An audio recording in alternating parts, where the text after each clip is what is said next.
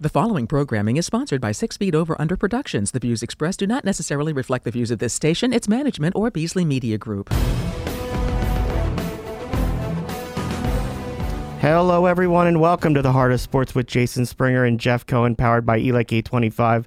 We are thrilled to join you on WWDB 860 AM and 97.5 HD2, part of the Beasley Media Group, ready to help you move into the weekend, talk about all the news in the world of sports. Jeff? No. You didn't watch? No, I did not watch Thursday Night Football. It was the Carson Wentz tracker, man. The Colts versus the Jets. Yeah, I know. It was bad. Seriously, do you need to say anything other than Colts versus Jets? No, I don't. Why don't we just go right to our first union guest and talk some soccer before we do everything? I would love to. Right now we have on the line Daniel Gazdag, who is on the MLS player as on the team of the week. And we understand a second reason for congratulations on having another child. Daniel, how you doing? Hey, hi everyone. I'm very fine, thank you very much. So Daniel, before we get to the big MLS team of the week and how you guys are doing as a team, how do you play soccer for an entire match and get sleep?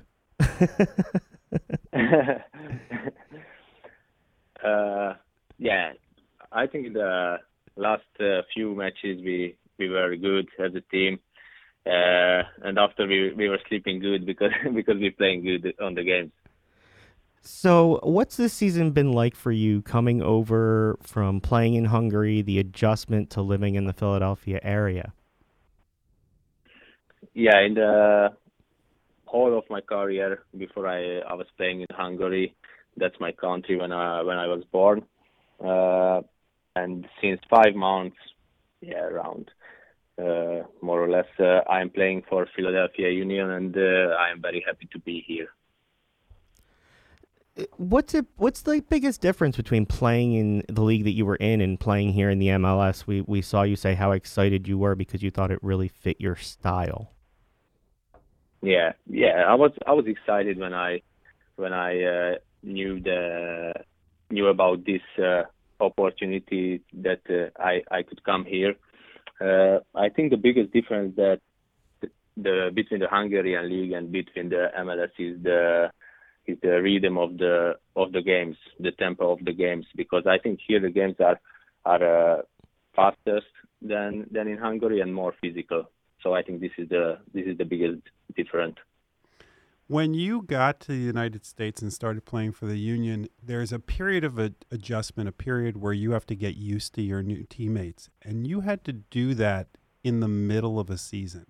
What was it like to get involved with them and learn about your new teammates, and then to grow with them to the point that you've gotten so good as a team that you've moved up the ladder to being in second place as you head into the playoffs? Yeah, to be honest, was easy to adapt to the dressing room because when I arrived, the guys was nice with me, and they were really helpful with me. So it was easy to adapt to the dressing room. What was a bit more difficult to me is to get used to the game style, how we are playing. So that took a while, but I think I can say already now that I'm used to it and I can help a team. I scored a couple of goals in the last game, so yeah, I feel better now. We've been lucky enough to talk to Coach Curtin a few times on the show. What's it been like to get to work with him here in Philadelphia?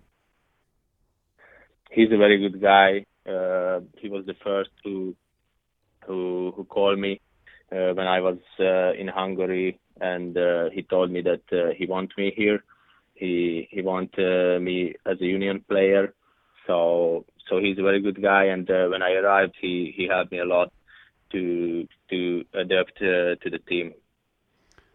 As far as the rest of your teammates, who was the one that came to you first and kind of welcomed you into the team? And what was it like? We've talked to a lot of your teammates, and your teammates all seem to really love being around each other. What has it been like to kind of fit into a group that seems so enjoy playing with each other and be off the pitch together?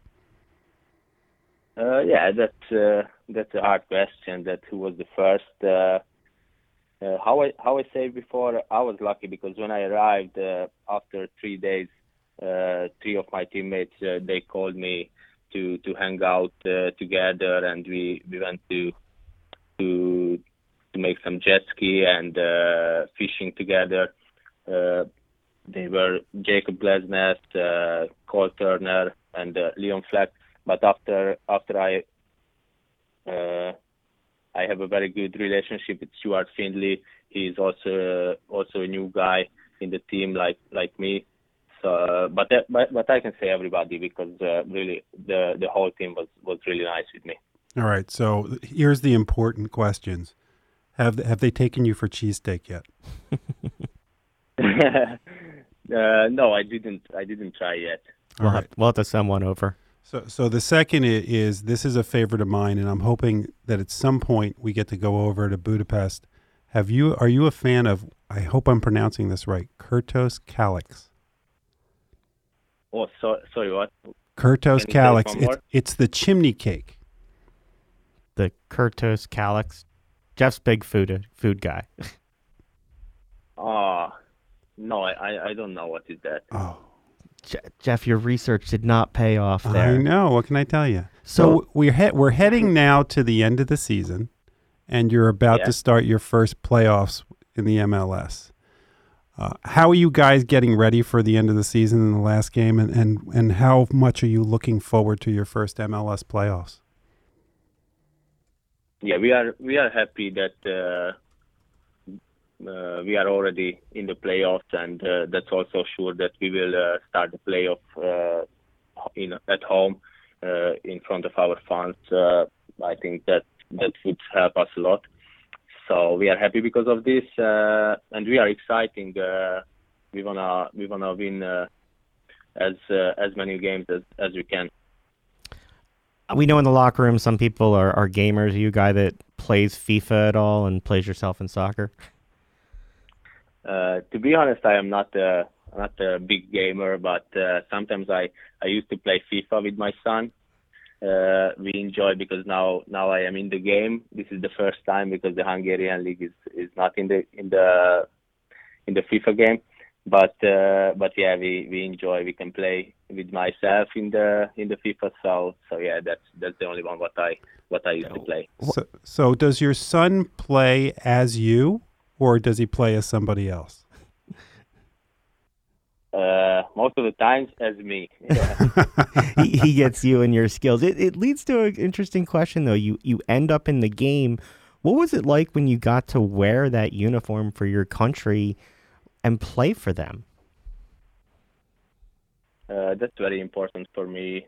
When I was a kid, that was my dream to play for my country. So now I am really happy that I can play for them. That's a bit tough to travel back to Hungary and after back here in every month now because we had a lot of game with the national team. But I am do that as happy. Well, Daniel will be watching this weekend as you have the last regular season game, and then hope to catch the home game that you guys have clinched for the playoffs. Thanks so much for the time, and we wish you the best of luck going forward with the team. Thank you very much, guys. Thanks so much. You have a great day. Jeff, can you imagine coming over mid-season into a team that had the success the Union had last year and the expectations they have and fitting in like he has? He's talked about it, scoring goals. He clearly has found some people on the team that feel comfortable. We have to get him a cheesesteak. But other than that, he's doing well. Well, apparently we have to get him a chimney cake too. Yeah. So I was in Prague a couple of years ago, and apparently it's a Hungarian dessert. Is this chimney cake? So I think somebody lied to you. No, I made sure to check, and in fact, if you type in top 15 Hungarian dishes, it comes up. Okay, so. He just may eat healthy. Yes, that's the problem. So I have to tell you, it's like a big donut with. So what you're telling me is we have to have somebody who is not a healthy eater on the show. Yes, we need to go back to offensive linemen is apparently what we need to do. Because when we ask offensive linemen in the NFL that question, they always defensive linemen too. Remember Sebastian Jones-Day with his food show that he's out there with that we talked to. Exactly. All right, so you told me you didn't watch last night. Let's finish with the Union real fast. They have their last game of the regular season against NYCFC on Sunday. Yep. They've clinched a home game in the playoffs. They're the number 2 seed right now. Jim Curtin's got to feel pretty good about where this team is. They've had injuries. They've had international time with a lot of players out. They've played a lot of young guys after sending away guys who had names on the team. Your thoughts as we head into the final weekend? I think what's the most impressive about how Curtin has done this and how the team is built, and you see this each year, is this is a team that develops over the course of a season. Soccer is different than a lot of sports that we're used to in that there are lots of changes as the season goes on, and you have to deal with all the variables of a lot of these players playing for their countries, playing in different tournaments. You're not just dedicated to just MLS. And so if you look at them, the snapshot of the middle of the season, lots of guys weren't playing. They were playing for their countries. Andre Blake was abroad. I mean, there were lots of, and that's your goalie. I mean, one of the best goalies, if not the best. They've had goalie. injuries to key guys. Right, and you had to replace 2 young up-and-coming stars from last season. And Daniel Gazdag was one of those guys that they were able to acquire. And then it took time for him to get over here, and then it takes time to kind of mesh with the team and know the tendencies of your teammates, and it's all coming together. They moved up and up and up, and now they're in second place. And you wonder if this whole team was together for the whole season, would you be looking at them battling with New England for first place?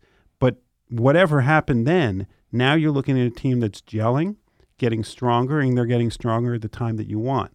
Yeah, we already got last year the Supporter Shield. Now this year, this is when you want the MLS Cup, right? Absolutely. So you had 3 games last night impacting Philadelphia teams. You had the Flyers losing the Jets and the Colts. The Jets and the Colts. Well, wait, were you going to include them? I was. Oh, okay, all right. I was, but I was because that does impact. I was going to try to have more there for you. Okay, go ahead. So obviously the Flyers lost in overtime to the shorthanded Penguins. Right. Surprised by that. I thought they'd win that game. The Sixers winning a shorthanded game on the road with 8 to 9 players available. And now has the best record in the East. And the best record in the East. And then the Colts game where Carson Wentz played 99.2% of the stats. So at this point, he could miss the next 199 snaps to fall below the 75% mark. He would have to miss 256 snaps to fall below the 70% mark.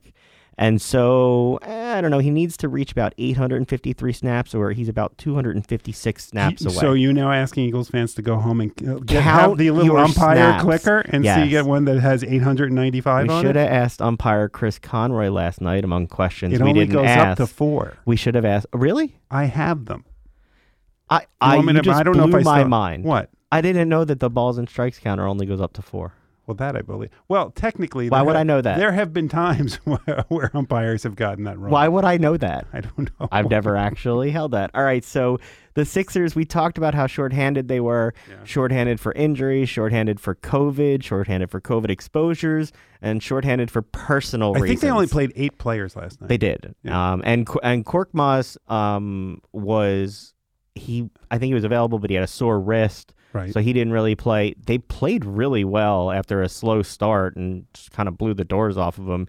And B did not have his best game. I don't know if he's tired or Well, you can his say that knee on injury. almost every game he's played this season. I was going to ask your concern level. We were down there Wednesday night. He obviously had a more physical presence than he did the following night in Detroit. But you and I looked at his amount of rubbing his knee, falling to the ground. Your concern level, I will ask you every week on Joel Embiid. I'm not going to worry about it right now. All right, you're more worried about Ben Simmons, who's now getting fined again $360,000 for missing a game? Because things are going swimmingly, Jeff. That situation is just getting worse again. It's one of those things that's going to be a constant scab. Does he lose more? It's not ever going to get better. I have to say, I was for getting rid of Ben Simmons 2 years ago, but I, for some reason, bought in for a very brief moment to, okay, maybe he's going to come around. Maybe he's going to come back. I might even said it on the air.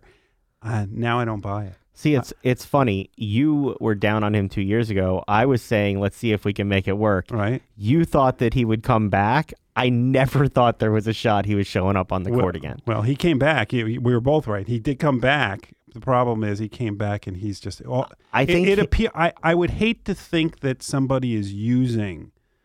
I agree with condition, you. And that worries me because when he came back and reported, all the money that was held in escrow was apparently released to him. So he got the money. And then all of a sudden, he was getting help. And by the way, if the issue is, and I can't believe it is, because I can't imagine the NBA wouldn't be coming down on the Sixers. If the issue is whether he should see a mental health professional paid for by the team versus the NFL and the NBA Players Association, there's nothing wrong with him seeing somebody from the Players Association. I think he's seeing somebody from the NBAPA, but he's not telling them what's going on. So then that makes you wonder, because you would think that the NBA would be very sensitive about this situation, and the Players Association would be very sensitive. And neither of them have come to Ben's defense. Correct. And so that makes you worry about what is going on with Ben Simmons and whether or not he's acting in good faith. What do attorneys do, counselor? Sometimes it's as important what you don't say as what you do say. Yeah, and he doesn't need to tell them all of his condition. I don't think that's the issue. Apparently, he's not telling them anything. Like even when he's going, I don't think is what he's telling them. Yes. So if he's not going to participate in good faith, so that they can help him and they can know that he's participating in good faith, I don't know what he expects. Do the Sixers gain any more leverage to hold on to him for the right deal the more they keep winning? A 2-7 start is you can't win without Ben, you have to make a deal.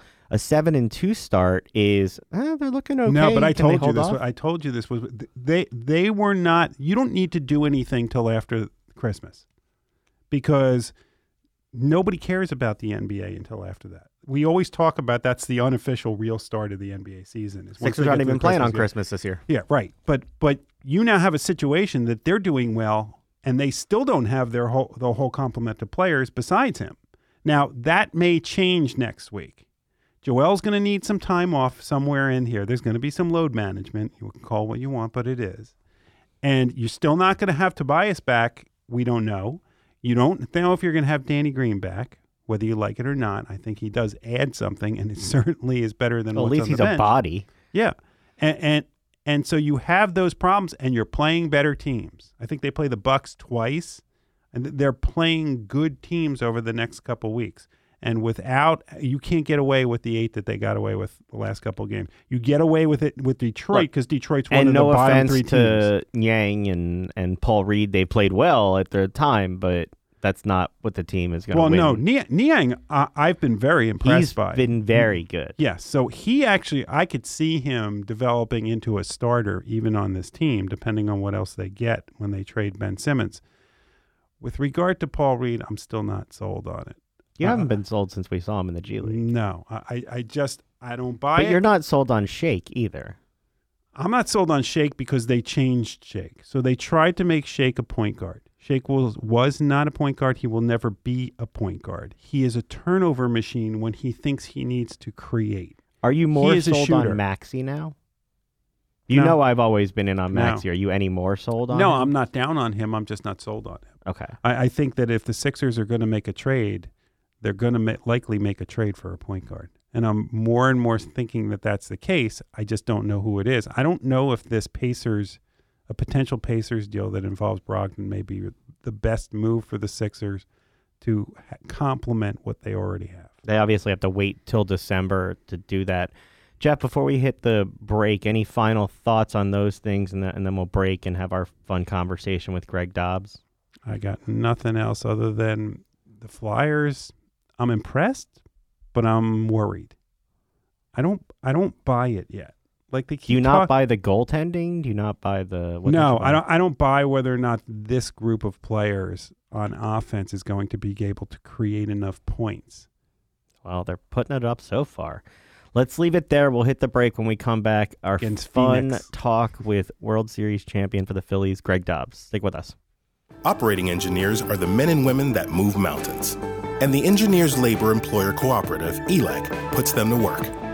They create opportunities for the men, women, and union signatory contractors of Local 825, repaving our roads, keeping our homes bright and warm, and even building our favorite team stadium. We understand infrastructure. That's why ELEC and Local 825 are ready to get to work. All right. We are here with Greg Dobbs, former Philadelphia Philly and World Series champion. Greg, how you doing? I'm good, Jeff. How are you? Okay. So as I reached out to you last week, happy 13th anniversary from the World Series in 2008. What's it been like to just kind of look back at that? Well, one makes me feel very old. You believe it's 13 years? I can't. I mean, my wife and I talk about it all the time, how the time has actually flown. And that seems to be like our gauge was those 4 years in Philly because they were so magical. 08 especially. And so we gauge everything kind of off of that. But we should probably be gauging it like off of our children's births. But no, we gauge it off of 2008 and winning the World Series. And it's incredible how the time has flown by. And every year that passes, and I'm sure all of my teammates would feel the same way. You know, we look back on it with, such fondness and just, the memories that flood back, especially as you're watching the postseason, and I think for everybody, maybe not you guys, because you guys got to be like locked in for 162 games because you're talking about it every night or every day. Now that we're kind of removed, like at about the All-Star break is kind of when I start to really kind of pique my interest and start to look at stuff and, okay, here we go. Second half, see where teams have shaken it out. And then you get into that late run into August and September. And then the post, it's magical, and then it ends. And it's like, you feel like this loss. I'm like, oh my gosh, what am I going to watch now? What am I going to do? What am I going to talk about? And so it's incredible, man. We saw the Braves win the World Series the other night, which as a Philly fan, obviously is not something that thrills us. Does it bring back memories of your own time when you watch that game of things that happened for you and moments that you experienced? It totally does. It's funny though, as the years go by, you forget some of those instances, some of those memories, like, cause you're not recapturing them and you're not talking about them. But as I watched this postseason, three things literally jumped into my head. One was the play that Chase made. We were at home. Jason Bartlett, the shortstop, was on second, former Oklahoma Sooner. He and I were teammates. Bartlett's on second. It was the Japanese second baseman, I think, that hit that ball up the middle. Chase comes across, fakes the throw to first. Third base coach sees Chase making that attempt, not thinking he's going to, no one thought he was faking it. Like even us in the dugout, we're like, okay, just get the out, right? Whatever. He fakes it. Third base coach sees it, sends Bartlett, and he throws home to get out Bartlett at home. Chooch lays the tap. Like I'm literally getting goosebumps because you don't see those plays every day, but that play was so crucial because it happened at such a crucial point in the season, in the World Series, where the game literally can flip on one play or one run or one pitch. And so that I vividly remember that. And I vividly remember like my head just being blown because Chase is obviously a very cerebral guy, but that was like next level. That was literally next level. Like, and it was nothing that he practiced or maybe he did mentally. It just talk about being in the moment and responding.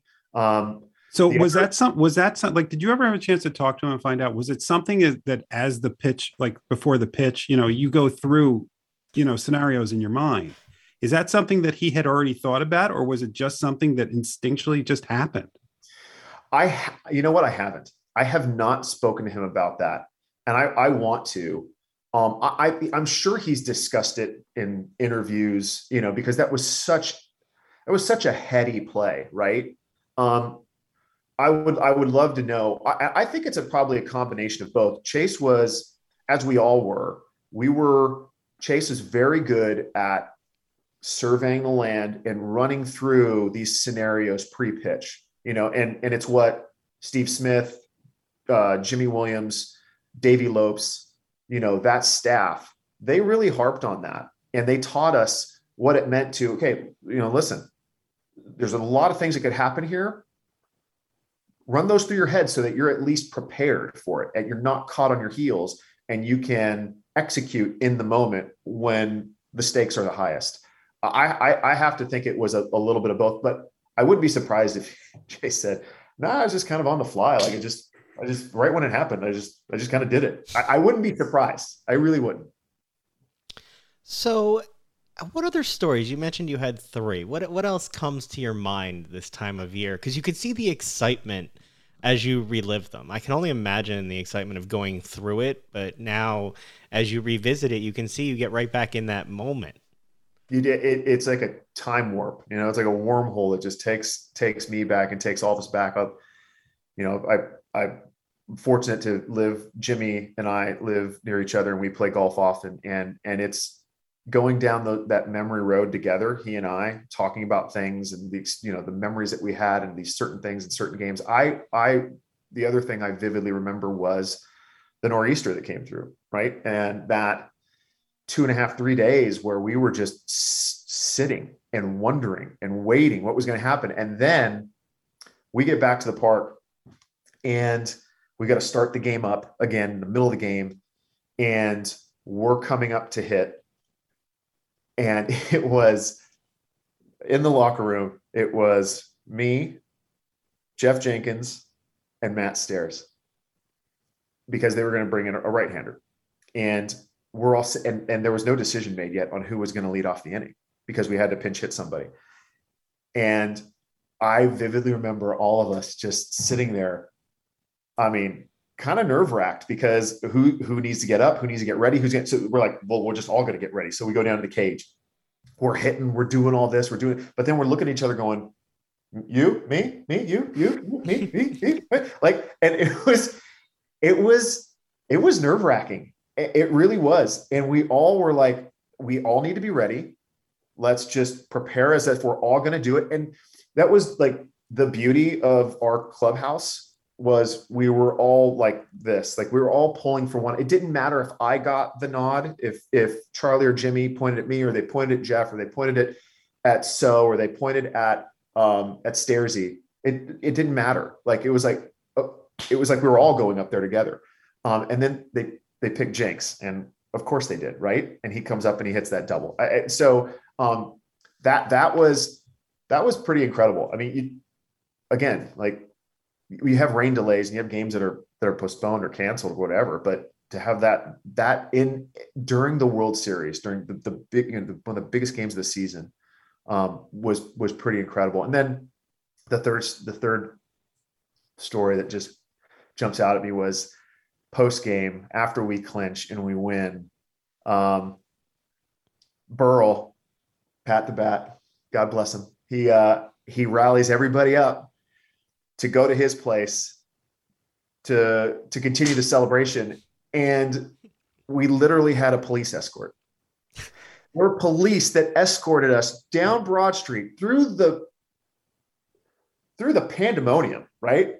I mean, like, cars are flipped over, trash cans with fire coming out of them. Like, I mean, the city erupted, and here we are getting police escorted to Burrell's place in like Rittenhouse, and Are you kidding me? I'm not. I am not. I sat on Broad Street getting out of that park. I was at both of those game 5s, and I sat in that parking lot in Broad Street for 3 hours. That's why you sat, because Greg was getting an escort to Pat's house. Whoa, not just me, all of us.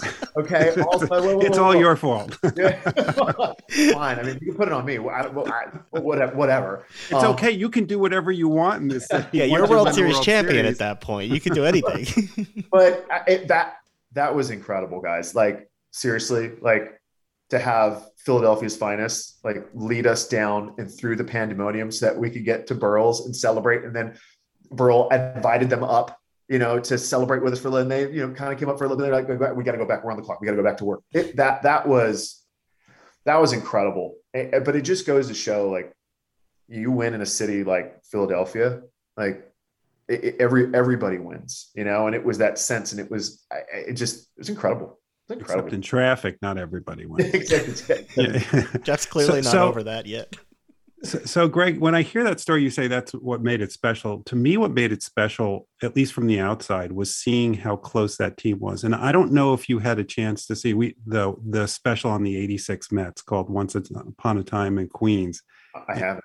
You have to see. We had the director on, Nick Davis, but what was fascinating about that was how dysfunctional that team was, to the point that for the parade, Doc Gooden was getting drugs and missed the parade, and all these things that were going on.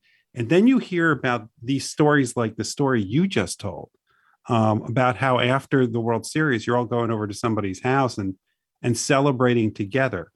How special was that, and how uncommon is it for a locker room to be like that?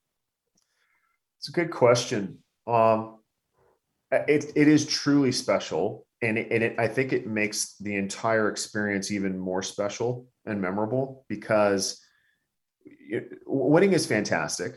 Losing obviously sucks, but there's different levels of winning and the satisfaction that comes from winning, right? If you win on a team where you all are pulling from the same rope and you're literally a band of brothers, like we were in Philly, it makes it exponentially more satisfying and more memorable. Where if like with the Mets team, and I played on plenty of teams that while we didn't win, a little bit of a ragtag group of misfits, right? Who you had some guys who got it and understood, but you had other guys who could give a flip and were only concerned about themselves and weren't team players and weren't really truly concerned or focused on winning.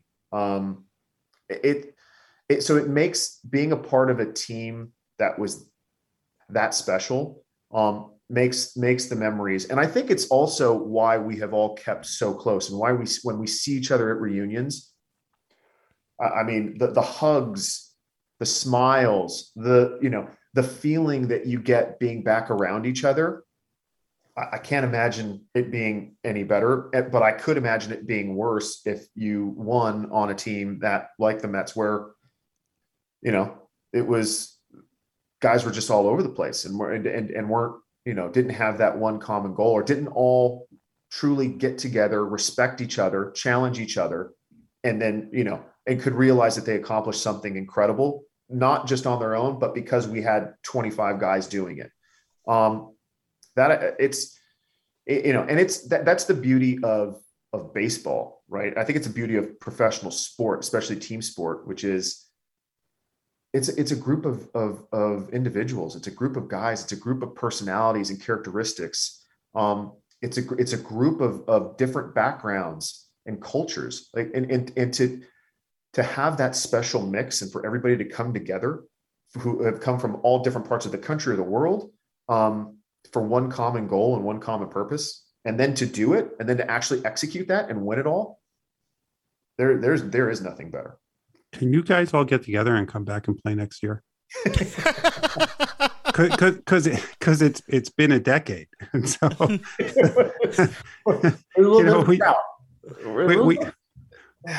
we talked about you coming back for the Phillies postseason run. Well, obviously that didn't happen.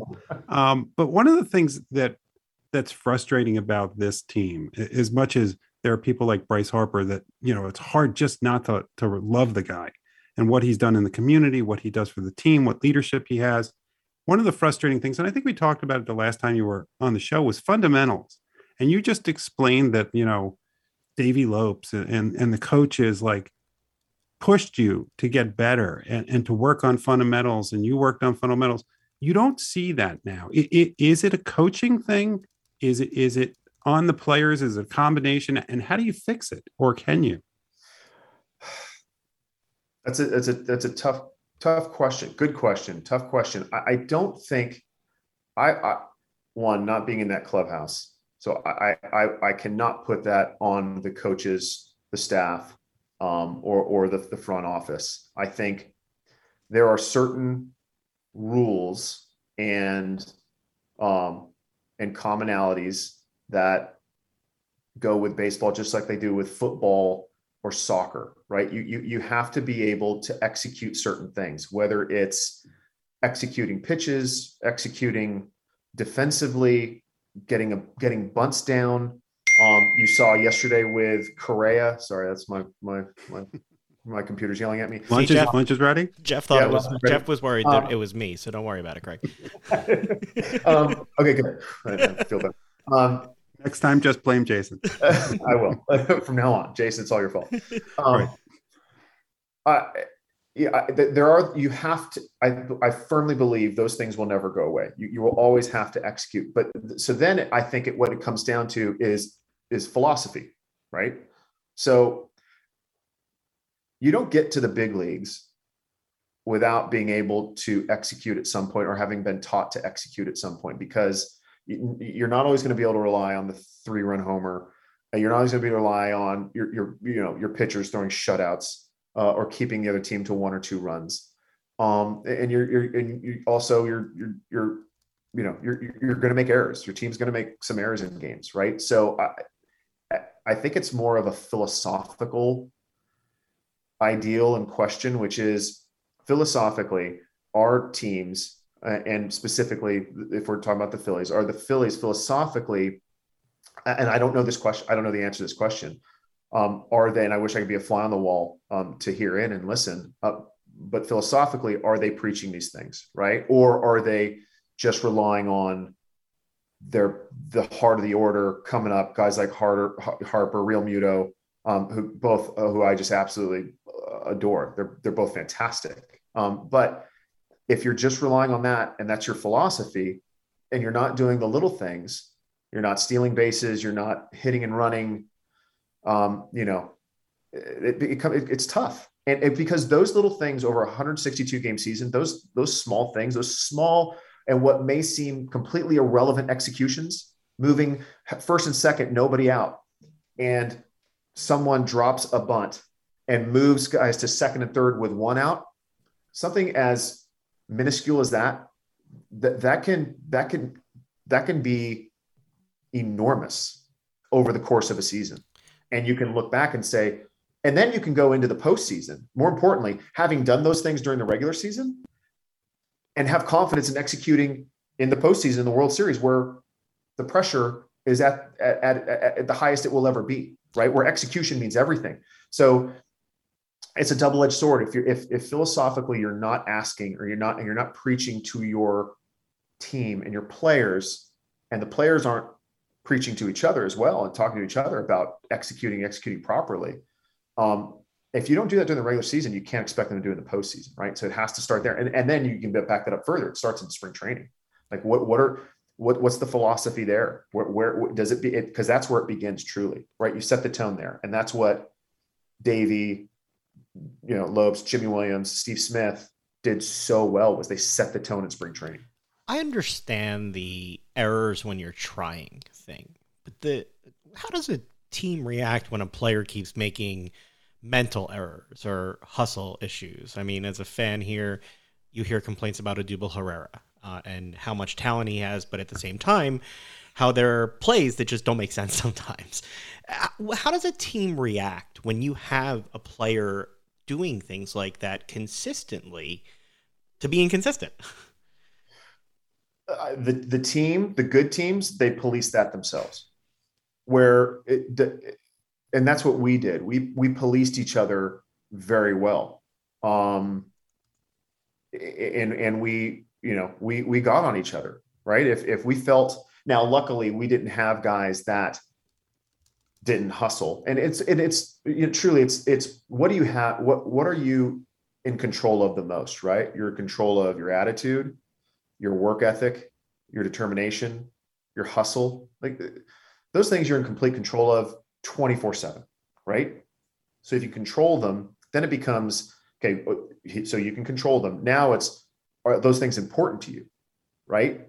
And for guys that don't do that consistently, again, whether it's maybe they're dealing with a hamstring or a calf or what, who knows, but if they're perfectly healthy and they're doing it consistently and not putting forth I mean, no one's saying, I'll never forget, no one's saying being a Darren Erstad. Remember Darren Erstad? No one's saying being a Darren Erstad who would hit a one hopper back to the pitcher and would sprint to first base, trying to tear both of his hamstrings off the bones. No one's saying do that. Okay. Now, Darren Erstad was a mutant. That was the football in him. That was the Midwest Nebraska attitude. I loved it personally.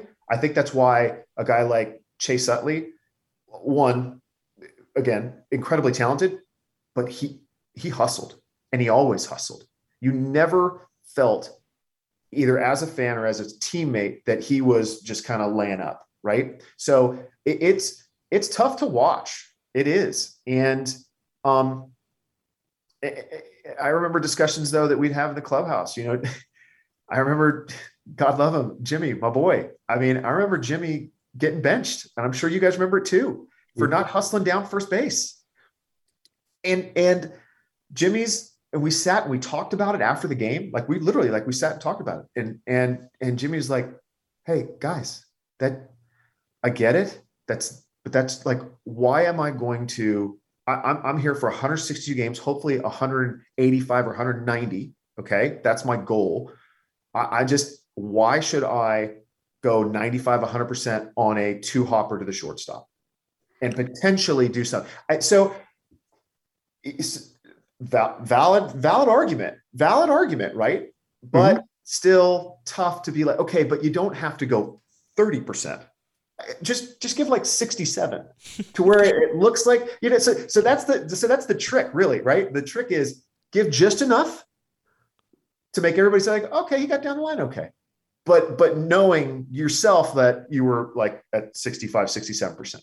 But with Jimmy, I mean, yes, there were people who were vocal about it, but I think most of us understood. To me, it was like a running back who runs out of bounds, as opposed to getting an extra half a yard when you don't need it and getting plowed over by the linebacker.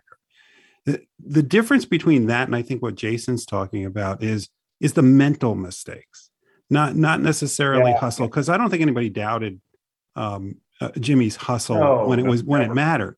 Never. But when you have somebody like Odubel who's constantly throwing to the wrong base and not hitting the cutoff man. Now, as somebody who coached Little League baseball, it used to drive me nuts. But those are kids that are learning, and you teach them. By the time you get to the major leagues, you should know what base to throw to.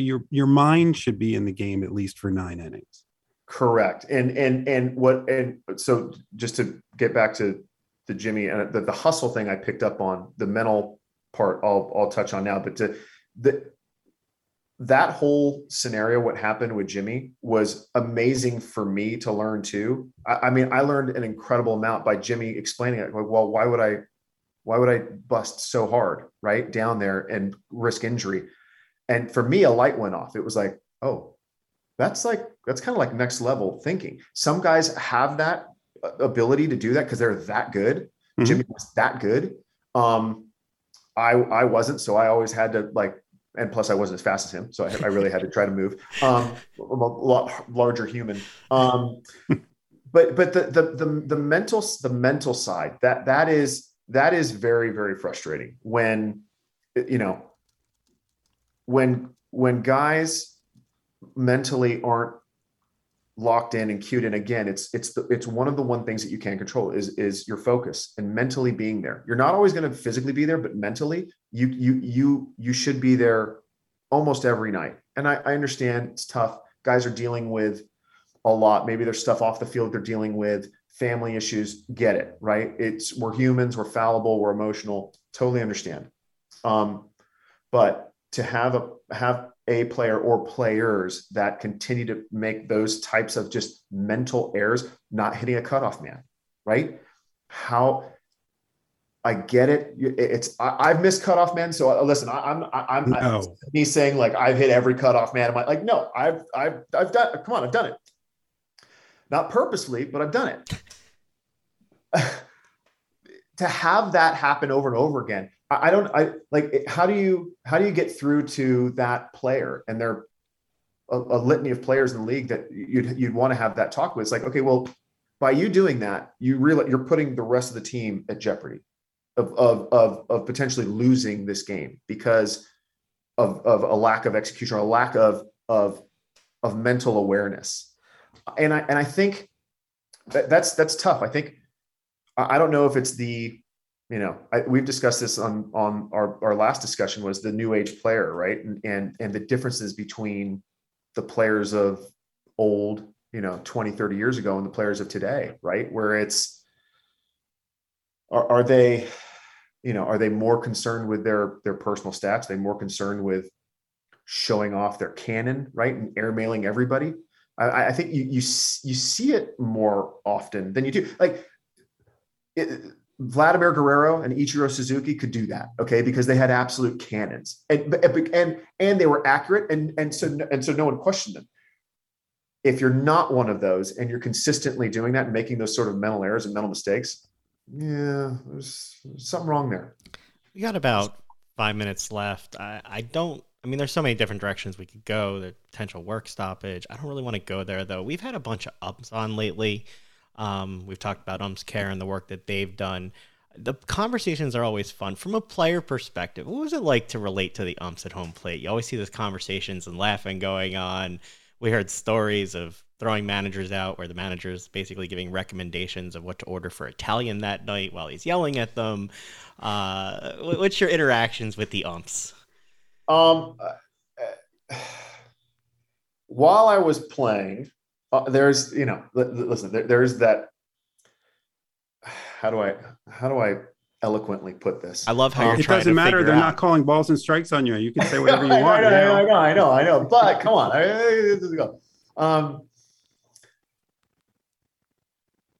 The relationship between the player and the umpire, through the minor leagues, you didn't know who they were because you were going from league to league and you're going up and down. Like you didn't know. They're just umpires. They're the men in blue, and they're always out to get you. So there was that, right? There's always that in the back of your head.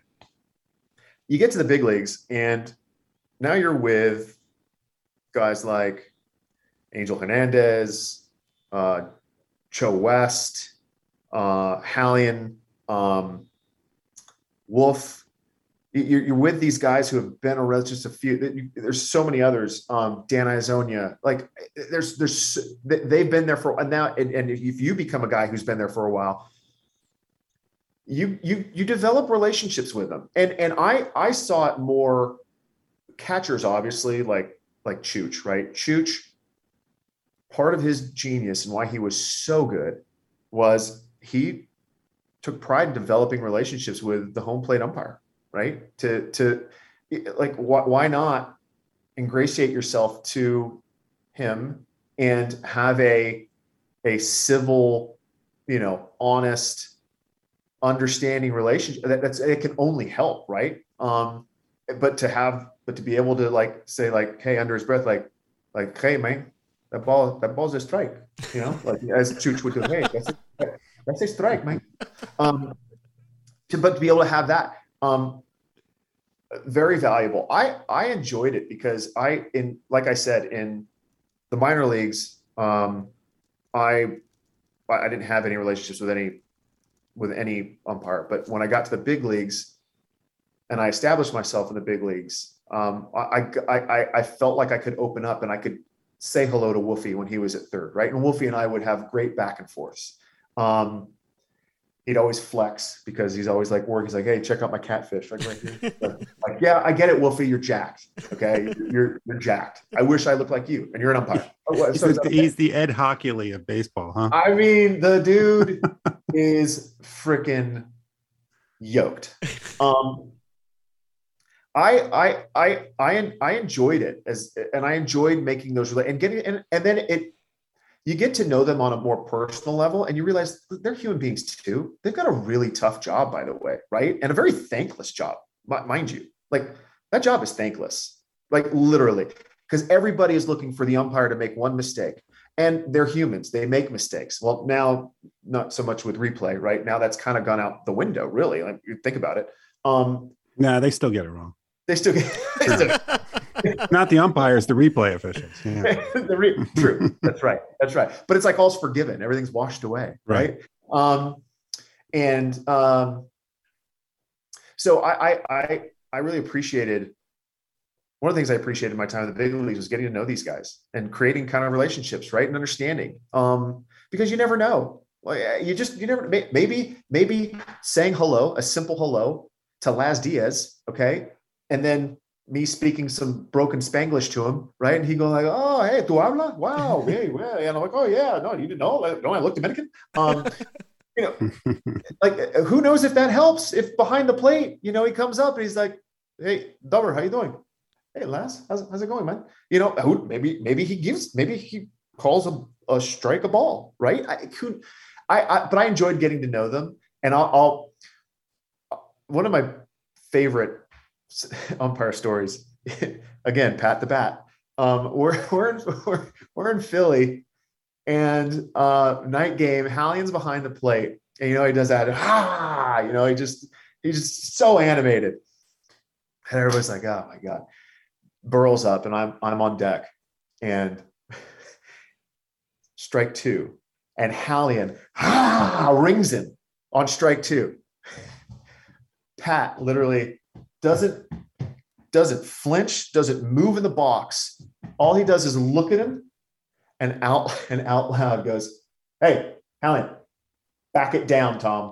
Back it down." And then, what happened?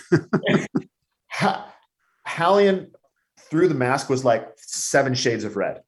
But Pat handled it so beautifully. He just said, "Back it down," and then went back to his whole like pre-pitch routine. I lost it on the on deck circle.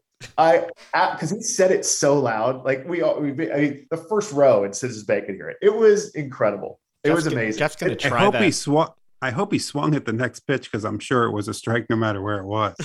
No. I think he worked a walk. So I guess he did back it down. Look, he Jeff, did. I know you've just given Jeff something to try on me on the show. Like I'll get into something. I'll be like, "Back it down." Back it down, Jeff. Did you ever come close to getting thrown out? In the minor leagues, yeah, but not even really. I had a long fuse, and then when I got to the big leagues, I was like, okay, well, I don't really play that much, so if I get thrown out, that means like I'm not playing, and I really want the opportunity to play. So I probably could have more so than I thought I could, and maybe could have pushed the line a little bit. But no, I will remember it. The one time I got really close to being thrown out in the minor leagues, I drew a line in so we're in Tacoma. That's what I'm with Seattle in AAA. And I take a pitch, and this umpire had been slightly lenient with his strike zone. I take a pitch that is in, and it's almost literally in the batter's box, in my batter's box, over the white line. It was definitely in between the plate and the white line of the inside of the batter's box. And I looked at him and I go, that's not a strike. There's no way that ball's in. And he's like, "Greg, no, Greg, that was on the plate." And I go, "No way. I have this ball here." And I didn't know this, but I was told this by my manager afterwards. And he could not believe I didn't get thrown out. But it was like, it's like, what was that movie where they said, you know, you can insult somebody, and you can say the worst thing about them, but if you preface it with all due respect, so with all due respect, I hate you, or with all due respect, you know, go fly. Like if you just preface it, and I somehow in my tone, I prefaced it, I guess, with all due respect, you suck.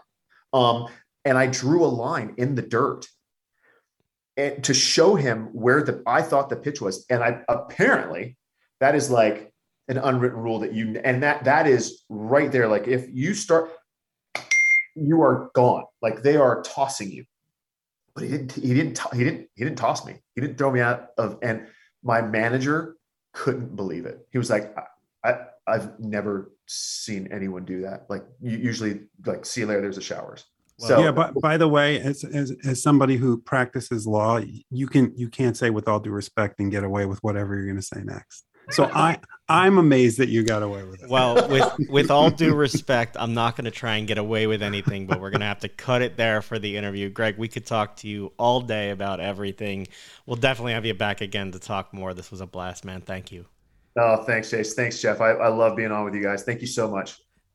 Jeff, I know you are still annoyed all these years later about the traffic in the parking lot that apparently now was caused in part by Greg Dobbs going to hang out with Pat Burrell. I'm still in that parking mess. It is amazing. Like the story. Now we have talked a lot about the whole Once Upon a Time in Queens.